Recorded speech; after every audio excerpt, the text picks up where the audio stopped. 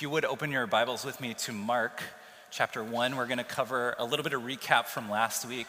Pastor Brooks kicked off this series through Mark that will take us all the way to May 7th. And we're studying really the second kind of 2/3 of Mark chapter 1. So go ahead and turn there to Mark chapter 1. In Mark chapter 1, verse 1, we read this: the beginning of the gospel of Jesus Christ, the Son of God. Most scholars believe that Mark was the first gospel that was written and passed around to the Christian community. It was written very soon after the ascension of Jesus. And this is the first instance that we read in Scripture of this word, gospel. The gospel, the beginning of the gospel of Jesus Christ, the Son of God. There's a few things to note here. One, Mark is making the claim here that Jesus is the gospel. It's the gospel of Jesus Christ. It's not just good news about anything. It's not good news for just a few people, but it's really good news about Jesus Christ, and he is that good news. Also, he says it's the beginning of the gospel. We're going to go back to this time and time again throughout this series, but that, from the very beginning, from the first two words, tells us a little bit about the theology of the book of Mark. Mark, who wrote this as Peter dictated to him the firsthand life and witness of being one of Jesus' closest confidants, as Mark is writing this, he believes that the gospel is Jesus and that everything we're about to read about Jesus is part of the gospel. And not only that, but by saying the beginning, he's telling us that there's more about the gospel than we even read in the book of Mark. So he's already tipping his hand to show us that he is about to paint a picture for us of a complex view of the gospel that typically we don't think about when we hear the word gospel. So this word gospel, it may be something we've heard before. The word gospel, it simply just means good news. That's what it means. It's good news. Mark chapter 1, 21 through 22, we're going to look at this tonight. It says, they went into Capernaum, and immediately on the Sabbath, he entered the synagogue and was teaching. And they were astonished at his teaching, for he taught them as one who had authority and not as their scribes. I don't know about you, but the term good news and authority is not always something I put together. Good news and authority is not something that is common in our culture. It's not common to just how we think about things. That authority and rules and an authority figure is good news. So what is Mark getting at here? And what does it tell us about Jesus? That this is the beginning of the good news, and Jesus is the good news, and those that heard him teach for the first time came away thinking, this guy has authority that our other teachers do not. Ultimately, tonight we're asking the question, how can authority equal good news? How can the authority of Jesus equal good news? Last week, Pastor Brooks talked to us about what the good news is, why it says the beginning of the gospel. He also talked to us about this guy, John the Baptist, who is Jesus' cousin, who prepared the way for Jesus to come. The Old Testament prophesied that a prophet would come that would prepare the hearts of the people for Jesus to come. And then Jesus himself and the New Testament writers say that Elijah, that prophet, has already come, and it's John the Baptist. So John the Baptist comes preparing the way, preparing the people, telling people to repent and believe the gospel. And then Jesus comes and he says, this is the one I've been talking about. This is the good news that I've been talking about. Pastor Brooks also talked about the baptism of Jesus. John the Baptist baptizes Jesus, and at Jesus' baptism, he hears a voice that says, this is my son whom I love. With him I am well pleased. This is the beginning of the ministry of Jesus. Tonight we read more about this. So look with me at Mark 1, 14 through 15. Now, after John was arrested, Jesus came into Galilee proclaiming the gospel of God and saying, the time is fulfilled and the kingdom of God is at hand. Repent and believe in the gospel. So Jesus comes into Galilee and he continues this message that John was saying, but he adds this phrase, the time is fulfilled. So first, we have to ask the question, why was John arrested? The reason that John was arrested is he was causing trouble. As we read the book of Mark and as you read the Gospels, you'll see that one of the biggest things that they held against Jesus, they also held against John, and that was they caused trouble. You'll see this in the book of Acts as the first century church starts to cause a lot of trouble as well. The reason they were causing trouble and the way they were causing trouble is that they were breaking up the social and religious norms of their day. They were proclaiming a gospel that was not a Roman Empire gospel and was not a Jewish-centric religious gospel. It was new to their ears and it upset everyone. We'll see this as Jesus speaks. When Jesus speaks, people are perplexed. The religious people, the irreligious people, as they hear the words of Jesus, they're like, this guy has authority, and we'll start to see that they really don't want to have anything to do with it. So John prepared the way, and he caused trouble in the Roman Empire. He caused trouble for the Jews, so he is arrested. And then Jesus says, the time is fulfilled. What does he mean by the time is fulfilled? I would love to spend the next 30 minutes going over the whole biblical idea of what he means by the time is fulfilled, but the kids are going to come up in 30 minutes, and then the sermon's going to be over. So we're just going to have to take a couple of minutes here to take a look at what Jesus means when he says the time is fulfilled. Isaiah 42 from the Old Testament. The prophecy in Isaiah 42 says, behold my servant whom I uphold, my chosen, in whom my soul delights. I have put my spirit upon him. He will bring forth justice to the nations. He will not cry aloud or lift up his voice or make it heard in the street. A bruised reed he will not break, and a faintly burning wick he will not quench. He will faithfully bring forth justice. He will not grow faint or be discouraged till he has established justice in the earth, and the coastlands wait for his law. This prophecy is saying that there is a Messiah that will come, that will be the perfect Jew in their context, that will be the perfect man, the perfect human, the one who is fully God, fully man, who is always going to do the will of the Father. That's what Isaiah is prophesying. And he's going to bring justice and he's going to bring real peace. And we can see here in this language, he's also going to do it in a non-violent way. He's going to lay down his life to bring forth justice. In the book of Daniel, chapter 7, there's a prophecy that says that the Son of Man will come and he will conquer all nations through his life. In Mark chapter 2, verse 10 and 28, Jesus refers to himself as the Son of Man, saying, I am the fulfillment of the prophecy in Isaiah and in Daniel chapter 7. And in fact, there's a turning point in the book of Mark halfway through. It comes in Mark 8:32. It's the very middle of the book of Mark, and it is also a change in the ministry of Jesus. We're going to see tonight, and we're going to see as we continue, something called the Messianic secret, where he would tell people, don't tell anyone you've been healed, don't tell anyone the demon's been released from you, don't tell anyone what I just did for you. And the reasons for that are complex, and we're going to get into those. But then in Mark 8:32, he says, the Son of Man came to die, to save many. And then from that point forward, Jesus and others call him most often the Son of Man. He is the fulfillment of the Old Testament prophecy. Then let's look ahead to the end of all things in Revelation chapter 21. Then I saw a new heaven and a new earth, for the first heaven and the first earth had passed away, and the sea was no more. And I saw the holy city, New Jerusalem, coming down out of heaven from God, prepared as a bride, adorned for her husband. And I heard a loud voice from the throne saying, behold, the dwelling place of God is with man.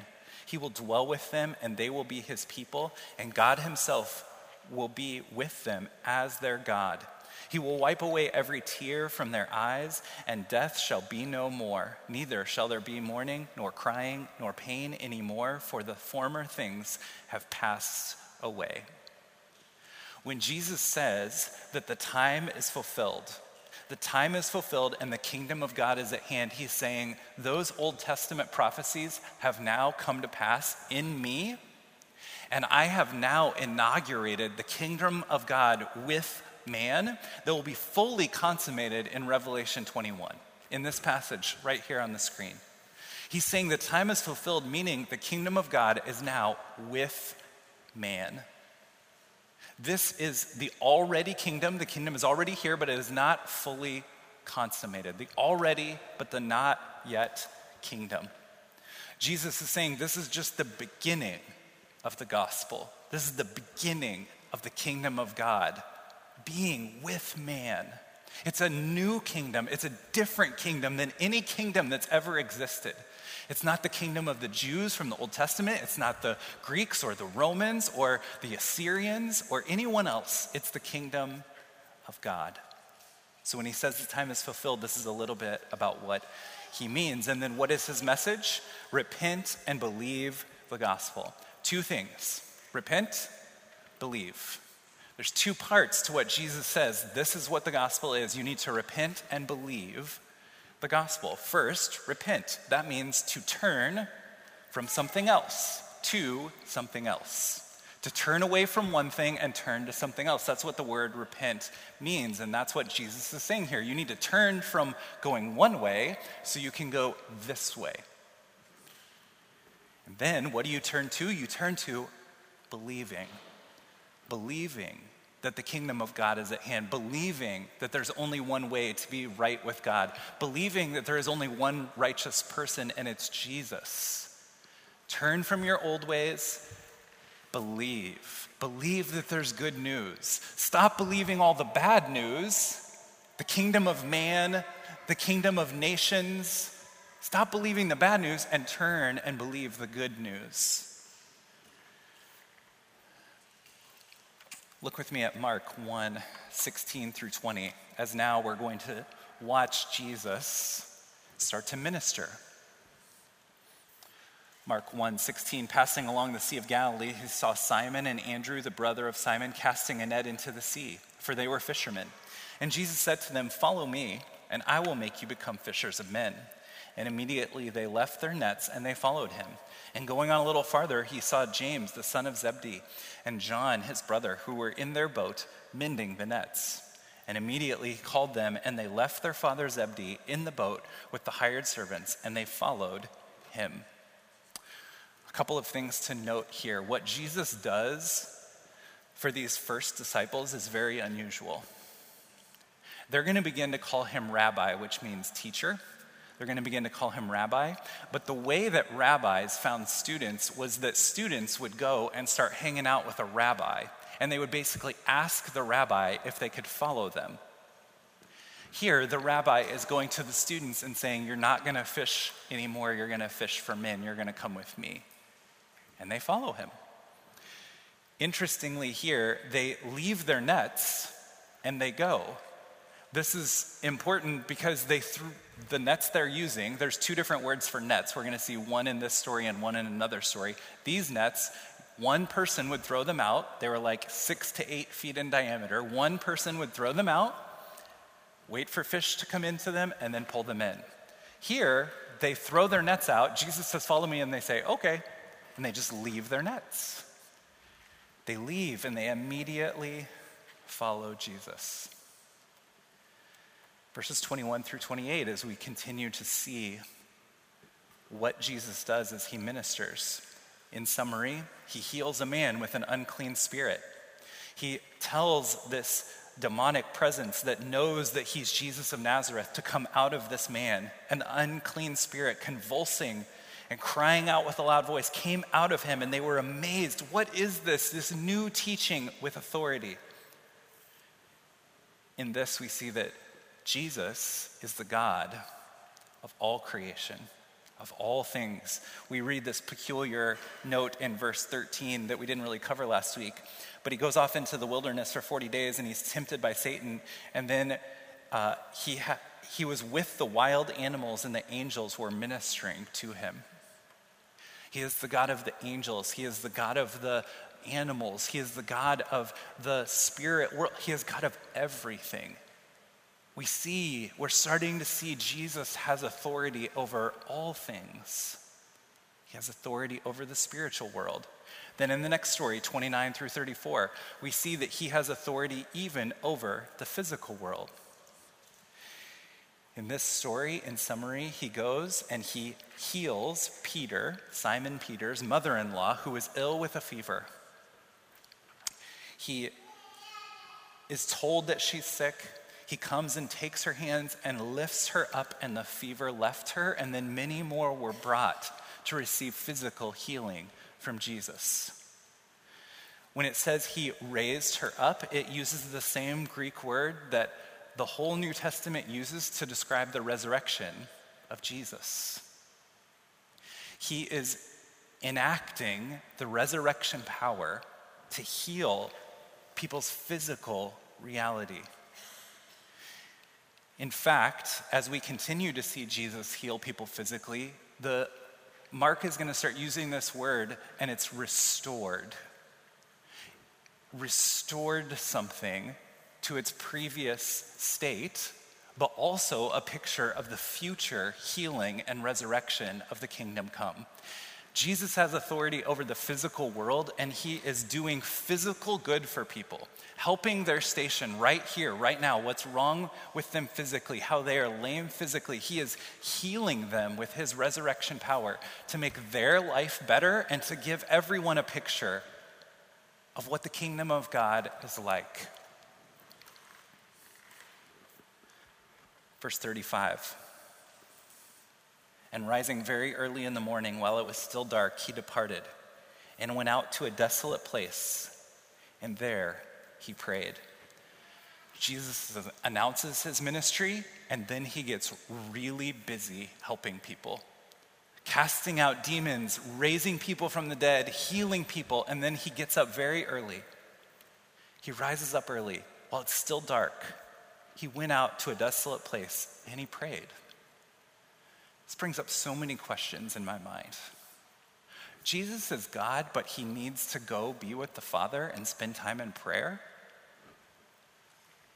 There's something that I learned during my sabbatical this spring, and one of the things that I'm really grateful that I learned is what rest looks like for me. I think it's an important thing for all of us to learn, and I had the privilege of learning what rest looks like for me. And one of the things that I found restful during my sabbatical was to go on very long hikes. I like going on hikes. I go on hikes myself. My family goes on hikes. I go on hikes with friends, but it's usually like under an hour. Well, I figured out that if I go on hikes that are over 90 minutes, which is a little over 3 miles for me, I start to really connect with the Lord. I've heard people talk about something called runner's high. I don't know what that is. I've never experienced that. I feel like I'm going to die when I run, but some people get this runner's high thing. I found out I get this hiker's high, where I just start communicating with the Lord and hearing him communicate with me, and it feels like rest. It may be different for you. It may not be hiking. It may be something else, but what I learned from those is that what restfulness is communion with God. It's whatever it looks like to commune with God, to hear from the Father, to remember that he speaks the same words over us that he spoke over Jesus. This is my beloved son or daughter. With them I am well pleased. Jesus takes time to commune with the Father. That means we probably need to as well. Verse 36, and Simon and those who were with him searched for him, and they found him, and they said to him, "Everyone is looking for you." And he said to them, "Let us go on to the next town, that I may preach there also, for that is why I came out." And he went throughout all Galilee, preaching in their synagogues and casting out demons. Here we see Jesus not live up to the expectations of the disciples. They're saying there's all these people and they're looking for you, Jesus. They need you, Jesus. There's all these people to heal, all these people to pray for, all of these people to touch, all these demons to cast out. And Jesus says, I'm going to move on to the next town. And he says, this is the reason that I came out. In the original Greek, a better understanding of what he says here is, this is why I came. This is why I came to earth to begin with. In fact, It's what he tells Pilate when he stands before him when he's arrested. The Gospel of John tells it this way: "For this purpose I was born, and this purpose I have come into the world, to bear witness to the truth.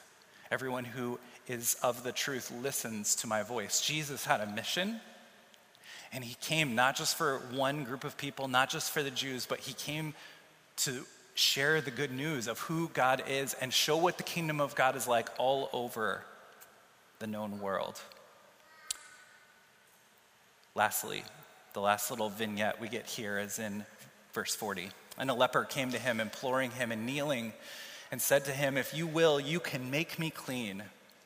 Moved with pity, he stretched out his hand and he touched him, and he said to him, 'I will, be clean.'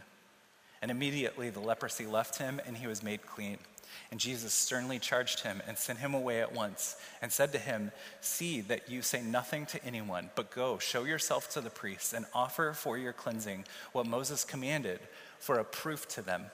But he went out and he began to talk freely about him and to spread the news, so that Jesus could no longer openly enter a town, but was out in desolate places, and people were coming to him from every quarter." Here in this story of Jesus cleansing the leper, we see Jesus do three amazing things. First, Jesus touches a leper. Leprosy was a skin disease that they believed that if you touched it, you could get it yourself. And if you had leprosy in the first century, you were as good as dead. The historian Josephus from the first century said that those with leprosy were called walking corpses. They would yell unclean as they walked through town, and everyone would just leave them alone until they died. And Jesus touches.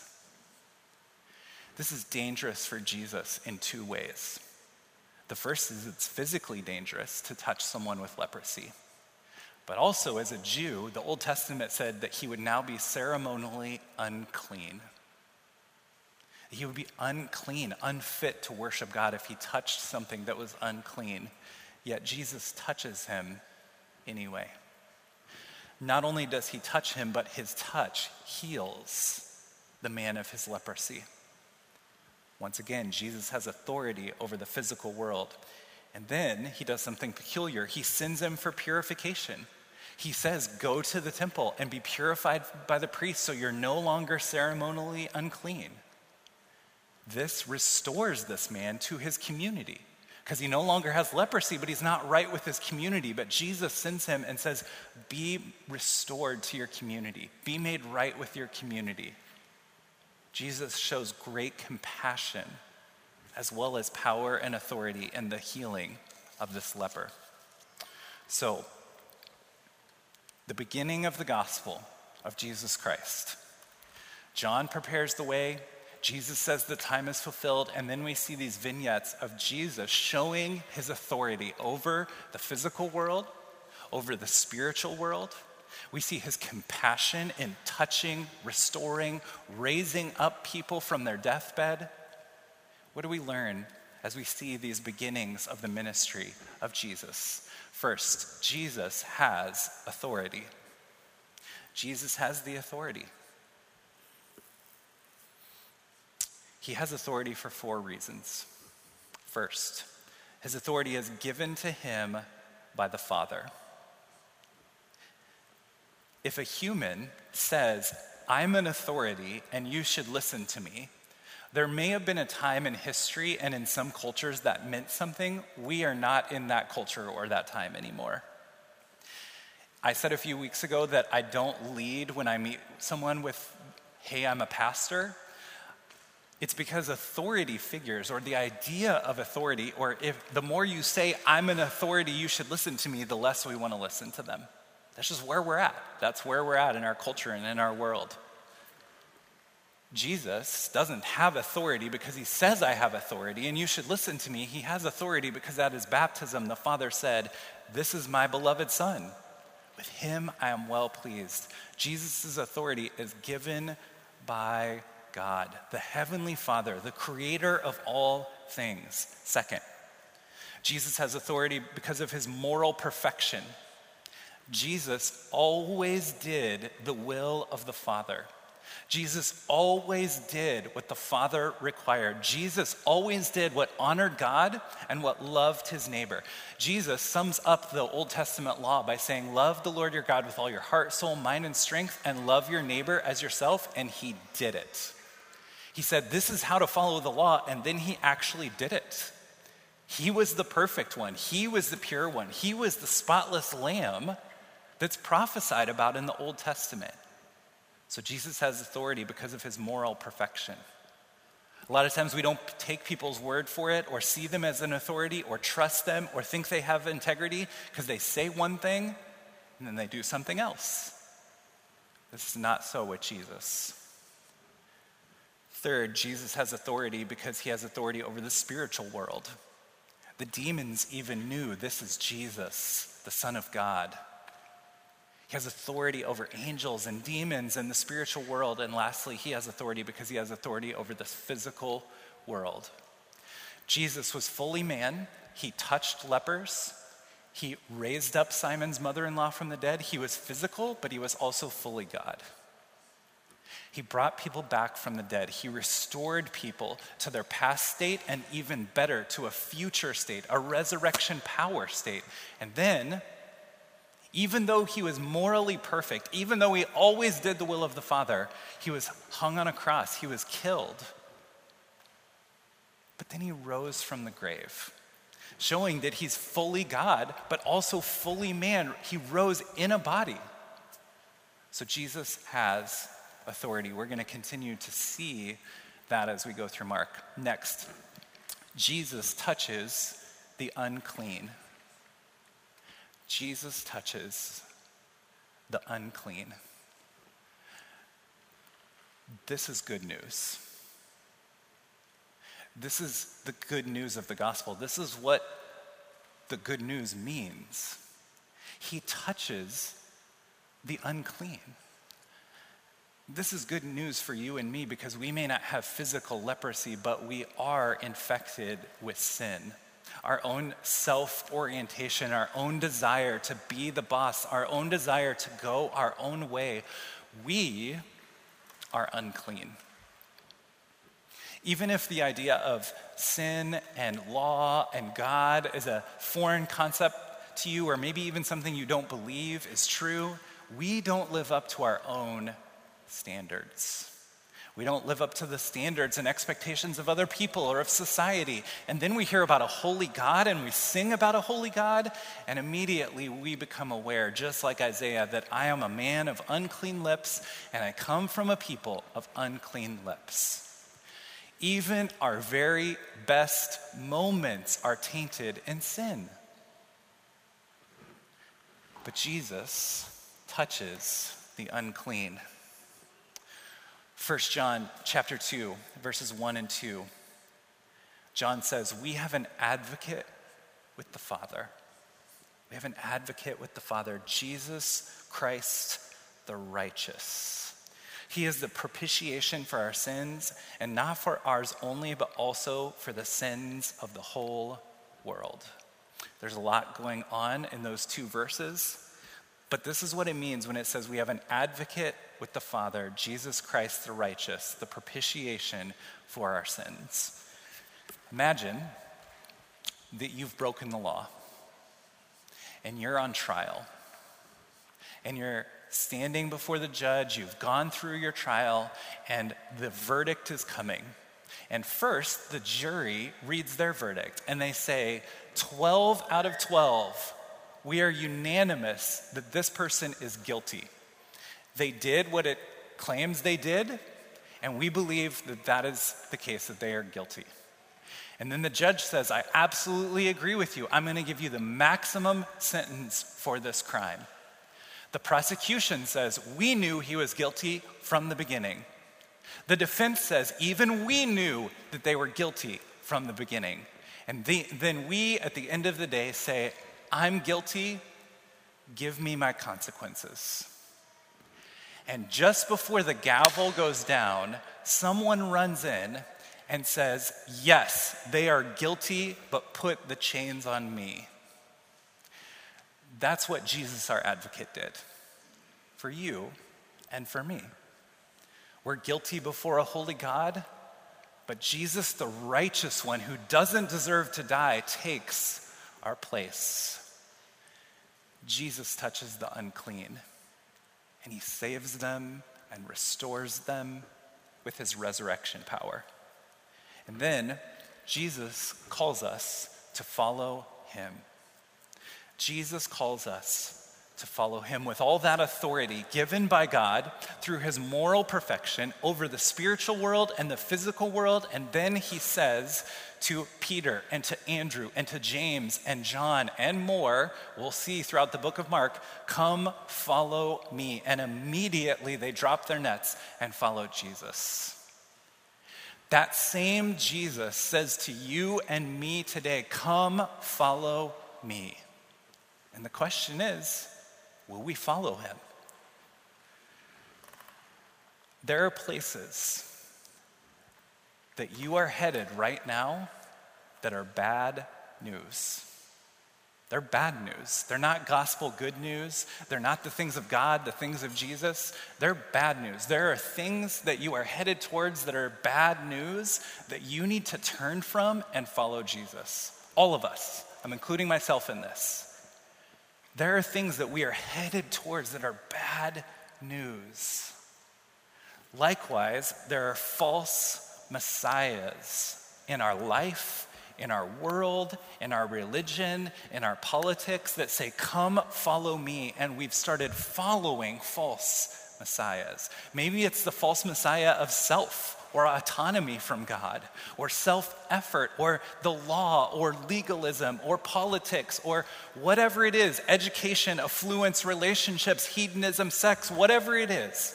False messiahs have said, come follow me, and we've started to follow false messiahs that don't have any gospel good news for us. There is one with authority, there is one with compassion, and there is one with grace that touches the unclean, and he says, follow me. The question we're left with here tonight is, will you follow him today?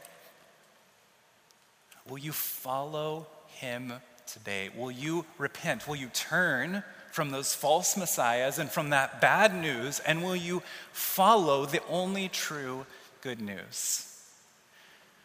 I invite you to follow Jesus today. And I also invite you to go on this journey with us through the book of Mark.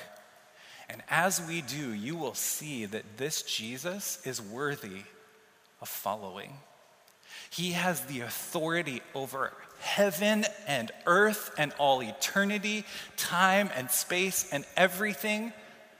We even read in the New Testament that all things are made by him, through him, and for him. And he takes all that authority and he touches and cleanses lepers like you and me. He's worthy of following. He's worthy of our praise. He's worthy of our time and our energy and our lives and our careers and our families and our relationships and everything. As we continue through Mark in the coming weeks and even months, we are going to see what this king is like, what his kingdom is like, and what he promises those who will follow him. I invite you to follow along with us by reading through the book of Mark. The most important thing is that you would hear directly from Scripture and from the Spirit. So I would encourage you to read through Mark with us. I would also encourage you to talk about what you're learning with other people, whether that's in a dorm Bible study, a community group, just getting together with a friend to talk about what you're learning as you read through Mark. And then we'll continue to go through this through May the 7th. So I encourage you to go on this journey, not just with us, but more importantly, with Jesus. Would you take a moment and pray with me? Oh, Father God, thank you for faithfully speaking. Thank you that you have things that you want to communicate to us. Thank you that you're a good Heavenly Father. Jesus, thank you for your moral perfection. Thank you, Jesus, that you have authority for all things, and you use that authority to touch an unclean leper like me. Jesus, thank you that you are the advocate. Jesus, thank you that you are the righteous one. Jesus, thank you that you lived the perfect life that I can only aspire to. Jesus, thank you that this is just the beginning of the good news, and we will continue to see what your good news is, not just for the rest of a sermon series, but for the rest of our lives, and even to eternity. We will see the heights and depths of the good news of the gospel of Jesus. God, I pray that each one here would see very clearly the false messiahs and the false gospels that they have followed and believed, and they would turn to follow you, the one true God, the only one worthy of our lives and our worship and our following. Jesus, we pray as we go through this series that you would speak to each one and that you would show us how good you are. In Jesus' name, amen.